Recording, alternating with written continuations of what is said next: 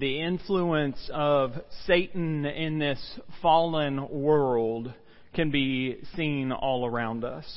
The darkness at times may seem to be growing more and more.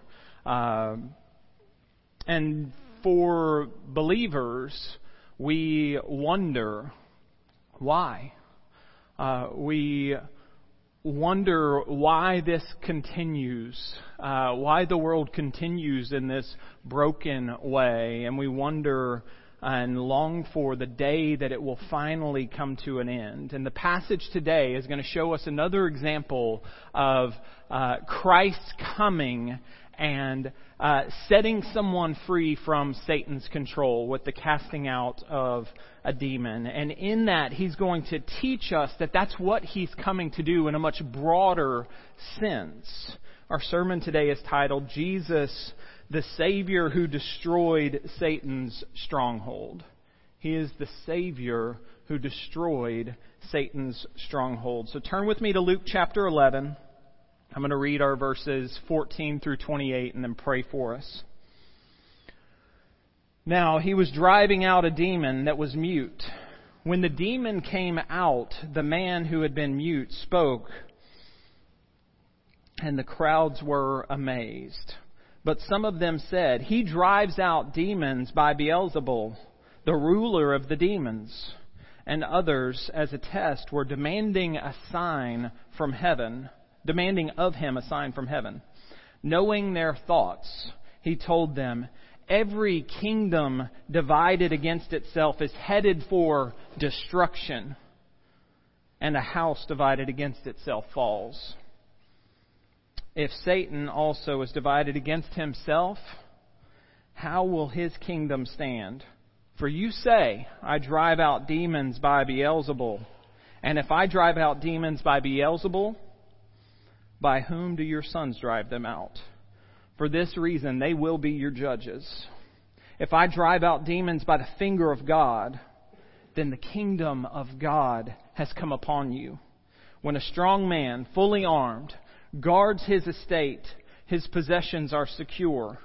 But when one stronger than he attacks and overpowers him, he takes from him all his weapons that he trusted in, and he divides up his plunder. Anyone who is not with me is against me, and anyone who does not gather with me scatters. When an unclean spirit comes out of a person, it roams through waterless places looking for rest, and not finding rest. It then says, I'll go back to my house that I came from. Returning, it finds the house swept and put in order. Then it goes and brings 7 other spirits more evil than itself, and they enter and settle down there. As a result, that person's last condition is worse than the first. As he was saying these things, a woman from the crowd raised her voice and said to him, Blessed is the womb that bore you and the one who nursed you.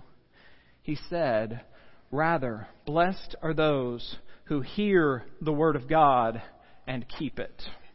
Let's pray.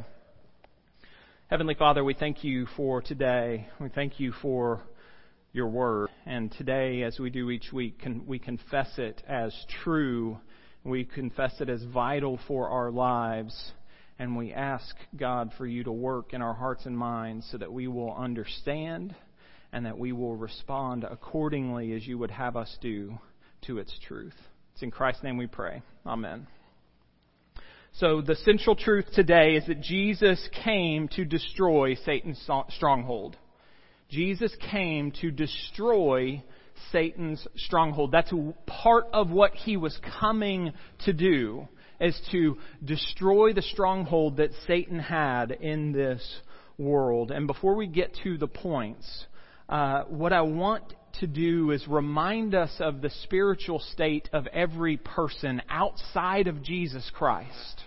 Because when we read texts like this, we are, the vast majority of us in the West especially, and in today's time, are so far removed from the idea of demon possession that we listen to a text like this and we think, well, I don't really understand this. And I certainly don't understand how something like this kind of applies to me.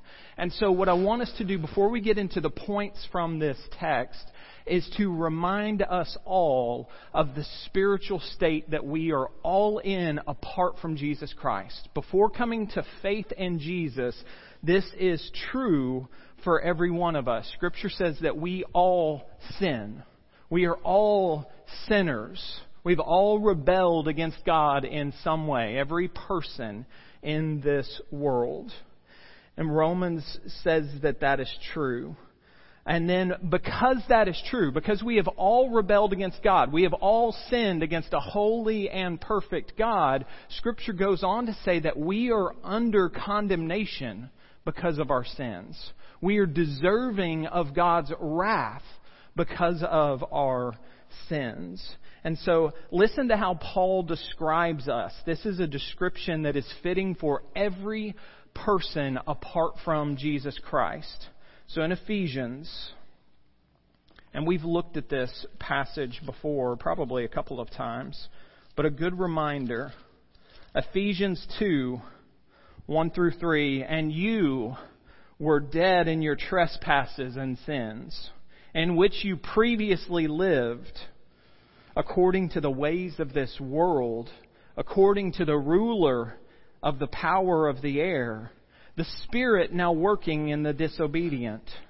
We too all previously lived among them in our fleshly desires, carrying out the inclinations of our flesh and thoughts. And we were by nature children of under wrath, as the others were also. And so Paul here says that outside of Christ, before coming to faith in Christ, every person in this world is spiritually dead. Every person is living under the rule of Satan, in a sense. That does not mean every person is possessed by a demon. I'm not implying that. But because of our sinful hearts, we are living in opposition to a holy God, and we are living a life under the rule of Satan. Every single person, this is our spiritual state. And as we continue on in Ephesians, he goes on to say, but God, who was rich in mercy because of the great love with which he loved us, made us alive in Christ Jesus. Yes, hallelujah. Praise the Lord that is true. He made us alive in Jesus Christ. We were living in opposition to God, under the rule of Satan, and God in His kindness to us set us free from that. And so I want us to hold on to that because that's an important thing for us who may read a text or listen to a text that's talking about demon possession and think, I don't see how this applies to me or anyone I know. It's important for us to remember that we've still been set free, if we are in Christ, from the rule of Satan. And so let's hold on to that and remember that central truth as we walk through this text, that Jesus came. This is part of why He came. He came to destroy Satan's stronghold in this world and in our lives. The first point I want us to see from this text back in Luke 11 is this. Jesus' power over demons was a demonstration of God's coming kingdom. Jesus' power over demons was a demonstration of God's coming kingdom. Let's look back at verse 14 through 20 of Luke 11. Now, he was driving out a demon that was mute. And when the demon came out, the man who had been mute spoke, and the crowds were amazed. But some of them said, he drives out demons by Beelzebul, the ruler of the demons. And others, as a test, were demanding of him a sign from heaven. Knowing their thoughts, he told them, every kingdom divided against itself is headed for destruction. A house divided against itself falls. If Satan also is divided against himself, how will his kingdom stand, for you say I drive out demons by Beelzebul.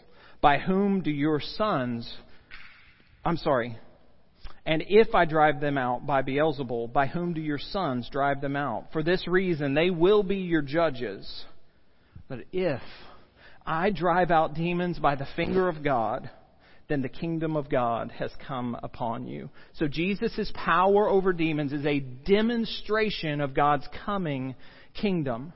And so here we see another example of Jesus casting out a demon from a man. This demon caused the man to be completely unable to speak. He was mute, unable to speak. It doesn't say how long, but for likely a lengthy period of time. He cannot say a word. He can't communicate other than by body language to individuals that he knows. And Jesus cast out the demon. He sets the man free from the control of the demon. And the man is able to speak again. He's been freed and can speak again. And the people are amazed. It says the crowd is amazed at what has taken place. Because they're sitting there. They've known this man who has been unable to speak because of this. And now he can talk again. But even in that, even in the people being amazed at what has taken place, we see that there are still people that are denying him, and there are still people that are doubting him. So first, the deniers. Now the Pharisees have already taken their stand against him. Other groups of the religious elites of the Jews have taken their stand against Jesus. And so the problem for them here is they've seen the miracle.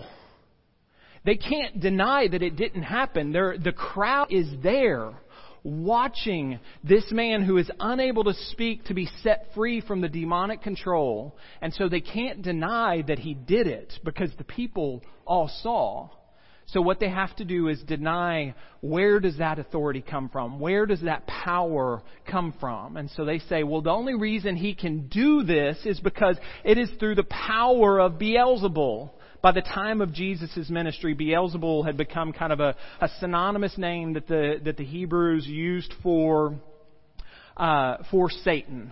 It comes from a Canaanite god, Beelzebub, the Lord of the Flies. And by Jesus' ministry, Jews typically would use this oftentimes, this name, Beelzebul, as a reference to Satan. And so the deniers, not being able to deny the miracle, have to say, well, it's not from God. This has to be through the power of Satan that he can cast out a demon, because Satan is over all the demons. So there's the group of the deniers. And then we have the doubters. They've seen the miracle, but now they want to see something more. Like, show us some cosmic sign. Show us a sign from heaven that you really are the chosen one. Give us some kind of proof. Right? This is the people in the presence of the Son of God, witnessing God free a man from demonic control. And their response is, well, what else you got? You really show us something amazing, and then maybe we'll believe. So two groups there. Everyone amazed at what's happened, but they've also got the deniers and the doubters. Jesus answers to the deniers first. He'll reference people who want a sign, who demand a sign later on in the chapter. We'll see that in a week or two. But first, he's going to speak to those who have said the only reason he can do this is because it's the power of Satan working in him. And so his argument that he answers with is just an argument of logic. He says, just think about things. If a kingdom is at war with itself, that kingdom will fall. They will not be able to stand the test of time if a kingdom of people goes to war with itself. If a house is divided amongst itself, it will fall down. It will be destroyed. And so he uses that logical argument to say, it's not possible for me to be doing this in the power of Satan, because Satan wouldn't work that way. He wouldn't allow for division in his own kingdom. He wouldn't allow that to take place.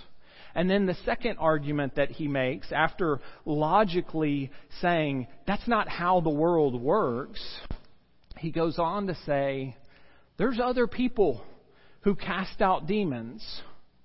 So if that's the case, if I am doing this by the power of Satan, what about your sons? Now the word there doesn't mean actually sons, but what about your own people who cast out demons? Do they do this in the power of Satan also? Which of course they can't say yes. And so Jesus destroys their argument that this is through the power of Satan that he is able to do this. And then in verse 20, he says, if I do this, if I drive out demons by the finger of God, then the kingdom of God has come upon you. So your argument can't be true. It's not by the power of Satan. It must be by the power of God. And if that's the case, then the kingdom of God has come near. The kingdom of God is in your presence right now. Now that phrase, the finger of God, means like the definite work of God. It says only God could do something like this. And it's a phrase actually that goes back to the plagues when Moses was getting ready to deliver the people out of Egypt, out of their bondage in Egypt under Pharaoh. And God is sending these plagues, and Pharaoh would have his magicians try to replicate it. And the plague of the gnats, the magicians are called and are told, do the same thing. Demonstrate that you can do the same thing, that you can bring forth gnats from the earth. And they can't. And their response to Pharaoh was, this is none other than the finger of God. This is God at work. This isn't magic. We've done everything we could and we can't do this. And so Jesus, referencing back to a time when God's people were going to be set free, and it being a work of God and only God, he uses that language to say, I really am here from God. I do these things in the power of God, and the kingdom of God is here.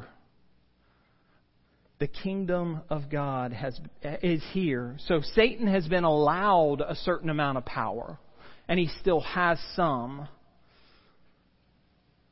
But now Jesus comes in and is setting people free from Satan's control.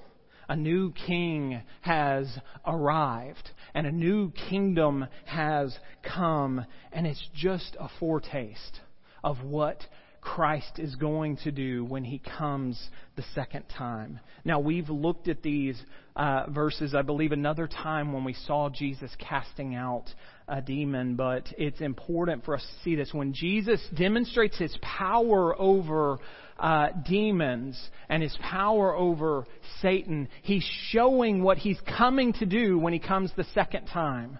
And so in Revelation, we see some of the clearest descriptions of that, of him defeating Satan once and for all, and him setting up a kingdom where all evil is destroyed. And so in Revelation chapter 20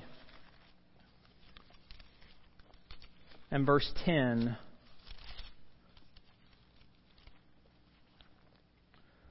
the devil who deceived them was thrown into the lake of fire and sulfur, where the beast and the false prophet are, and they will be tormented day and night forever and ever. When Christ returns, and he's promised to return, when Christ returns, Satan will be destroyed. He will be. And this was just, these miracles were just a foretaste of what's to come. And then we see the kingdom that's coming, where Christ rules. Revelation 21, starting in verse 1. Then I saw a new heaven and a new earth. For the first heaven and the first earth has passed away, and the sea was no more. I also saw the holy city, the new Jerusalem, coming down out of heaven from God, prepared like a bride adorned for her husband. Then I heard a loud voice from the throne. Look, God's dwelling is with humanity, and He will live with them. They will be His peoples, and God Himself will be with them and will be their God. He will wipe away every tear from their eyes. Death will be no more.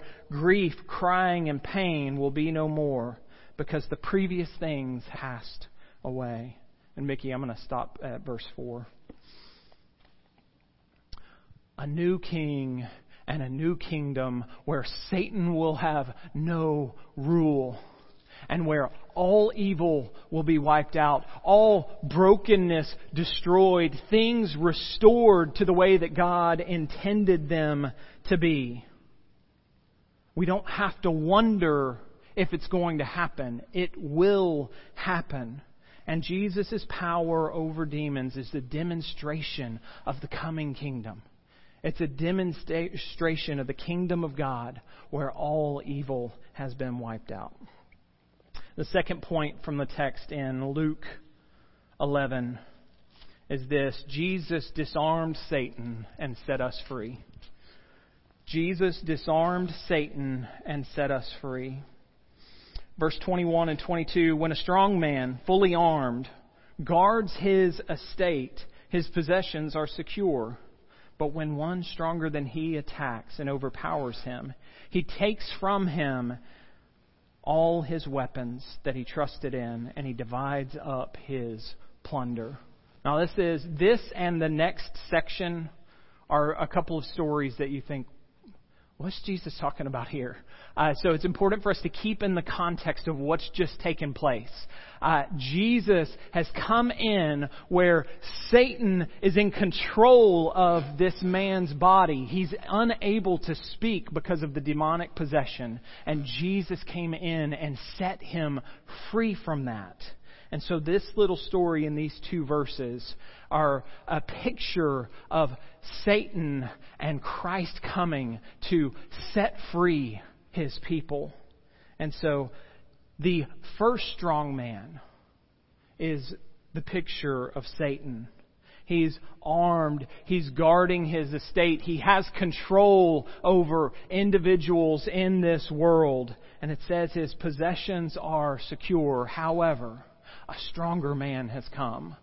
Jesus Christ, the Son of God, steps into the brokenness of this world, and He attacks and He disarms Satan and sets people free, divides up the plunder. All the people that were under the control of Satan's influence have been freed from that. And so that story is the picture of Christ coming and overpowering Satan, which is what He's just done in this miracle. It's what Jesus came to do, to strip Satan of his power, to set people free. And the way He does that, of course, is unexpected. The way He does that ultimately is going to be by dying for us. Dying in our place, the death that we deserved. But by dying in our place, He actually frees us from the condemnation that we stood under. I love the picture that C.S. Lewis gives in his story, The Lion, the Witch, and the Wardrobe. Because he captures some of that story of the freedom that comes from Christ dying in our place. And so Aslan the lion has agreed to lay down his life so that Edmund the traitor could be set free. And in that we read these words. He's died in the place of Edmund. However, he came back to life. And Lucy and her sister are talking to Aslan and wondering how this all took place. And Aslan says, if she could have looked a little further back into the stillness, into the darkness before time dawned, she would have read a different incantation. She would have known that when a willing victim who had committed no treachery was killed in a traitor's stead, that the table would crack and death itself would start working backwards. Death itself would start working backwards. The brokenness of this world would start to be undone. And that's what Jesus did. He came and died in our place.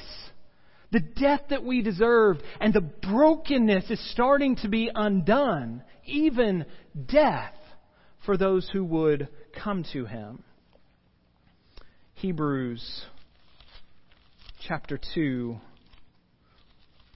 says this, verse 14 and 15. Now, since the children have flesh and blood in common, Jesus also shared in these, so that through His death He might destroy the one holding the power of death, that is, the devil, and free those who were held in slavery all their lives by the fear of death. Jesus put on flesh and came and lived a perfect life and then died for us. And He did that so that we could be free. He did that to destroy Satan. Defeated Satan and set us free. We no longer have to be afraid of death. We no longer have to be afraid of standing before God if we have trusted in Christ. There's no condemnation for us if we are in Jesus. And so Jesus came to disarm Satan and set us free. And now we see the response to that reality that we should have. Because Jesus is going to give warnings here. Jesus warns us, the third point is this, Jesus warns us against denial or indifference. Jesus warns us against denial or indifference. So Christ has come. He's setting people free from the power of Satan, and then He warns, like, the time to do something about this is now. The time to respond is now. The time to receive the freedom that has been made available to you is now. So He warns against denial or indifference. Verse 23 through 28. Anyone who is not with me is against me, and anyone who does not gather with me scatters. When an unclean spirit comes out of a person, it roams through the waterless places looking for rest, and not finding rest, it then says, I'll go back to my house that I came from. Returning, it finds the house swept and put in order, and then it goes and brings 7 other spirits more evil than itself, and they enter and settle down there. As a result, the person's last condition is worse than the first. As he was saying these things, a woman from the crowd raised her voice and said to him, Blessed is the womb that bore you and the one who nursed you. He said, Rather, blessed are those who hear the word of God and keep it. So verse 23, there's no neutral ground when it comes to where you stand with Jesus Christ. You're either with Him or you are against Him. You can't ride the fence on this. And then verse 24 to 26, this is the couple of verses that really makes you wonder, what in the world is this talking about? But remember, Jesus is trying to tell people it's time to decide, it's time to respond, it's time to receive the freedom that's been made available through me. And so He tells this story about a demon being cast out from someone. And if that person does nothing concerning that, then it is more deadly for them. They will still remain under the control of Satan. So to be freed or have the freedom available to you from the condemnation that we all stand under and do nothing about it would be like an individual who's been set free from demonic control and then doesn't really care to be filled with the Spirit of God and under the control of God. And to do nothing would be remaining under the control of Satan, and it will actually be worse for the individual. You would remain in the domain of darkness. And then in verse 27 and 28, we have a woman crying out from the crowd, making a statement about how blessed Mary must be. And it's a way to honor Jesus, right? She's saying like, it must be a tremendous blessing to be your mother. Like it's a recognition of how great Jesus Christ is. And so to say, your mother must be blessed. The woman who carried you in her body, the woman who nursed you, is a blessed woman to be able to look up and say, that's my son. And so she's acknowledging this blessing and acknowledging the greatness of Jesus. But Jesus goes on to say, there's a greater blessing. There's a blessing that's available to everyone. There's only one person that carried Jesus in her womb. But He's come so that there can be a blessing for all people. For anybody who would trust in Him, they can receive a greater blessing. And so He says the true blessing is to hear the Word of God and obey. To hear the good news that Christ has set you free and to believe that and to receive that. So Jesus is warning against those who deny what He's come to do and those who would be indifferent to what He has come to do. And the opposite response, of course, is to receive Him, to believe in Him.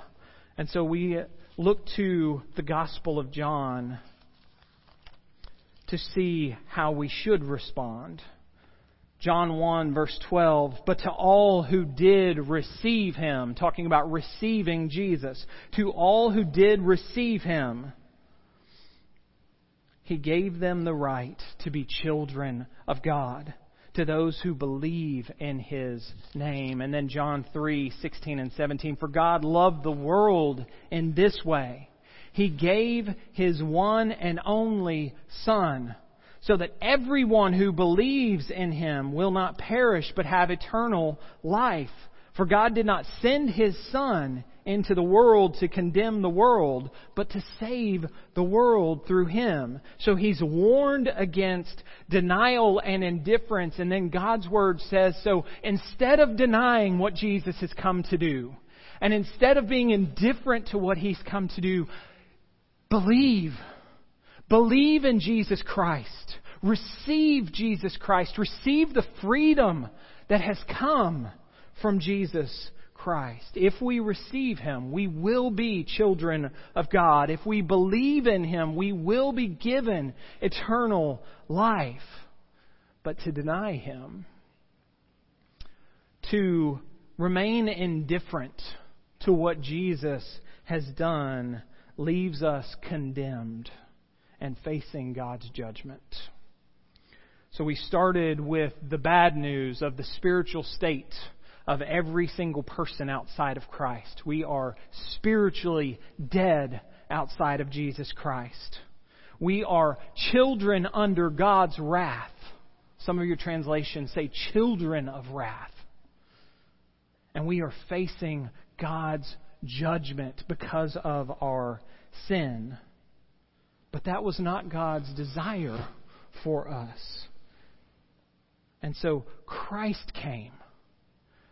He came to set us free from the control of Satan in our lives. And He came as a demonstration of the coming kingdom when Christ comes again to rule. He disarmed Satan. He set us free.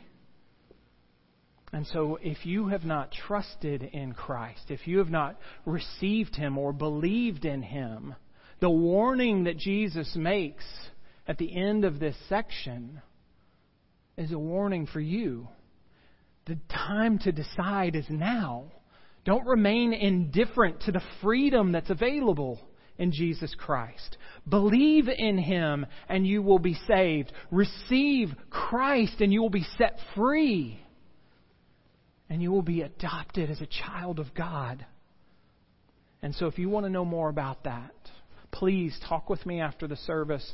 Schedule a time to talk with me. You can fill out one of the yellow response cards and just say you'd like to schedule a meeting with the pastor. I'd love to share more about the good news of the gospel with you and the freedom that's available to us if we would come. Now, church, of course, this is not just a salvation message. For those who have not believed, that's what is necessary now. But this is an important reminder for us believers. If we have trusted in Jesus Christ, we have been set free. We are free from the control of Satan. We are free from the bondage of sin. We no longer have to walk in the ways of wickedness that we walked outside of Christ. And with the power of the Holy Spirit, we can live in freedom and live a life that is honoring to God. We can walk in freedom that's available to us. And we can push back the darkness in this world because of what Christ has done.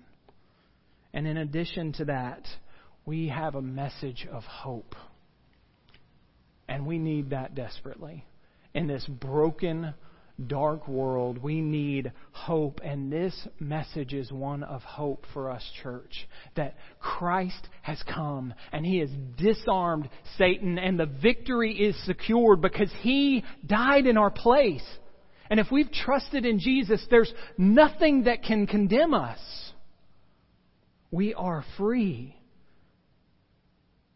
And He will return, and all evil will be destroyed.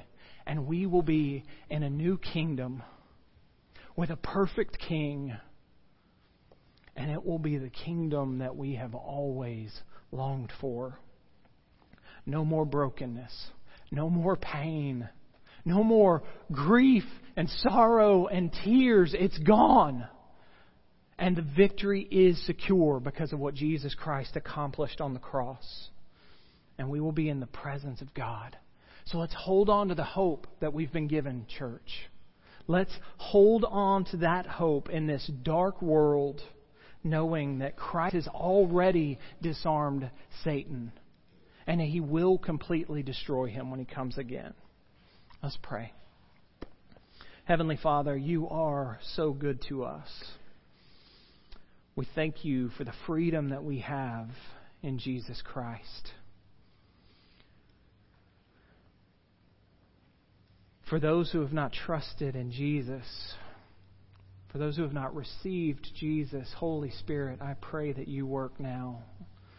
Draw them to Christ today. Help them believe today. And for Your church, God, we pray that You will help us walk in the freedom that's available to us because of Christ Jesus.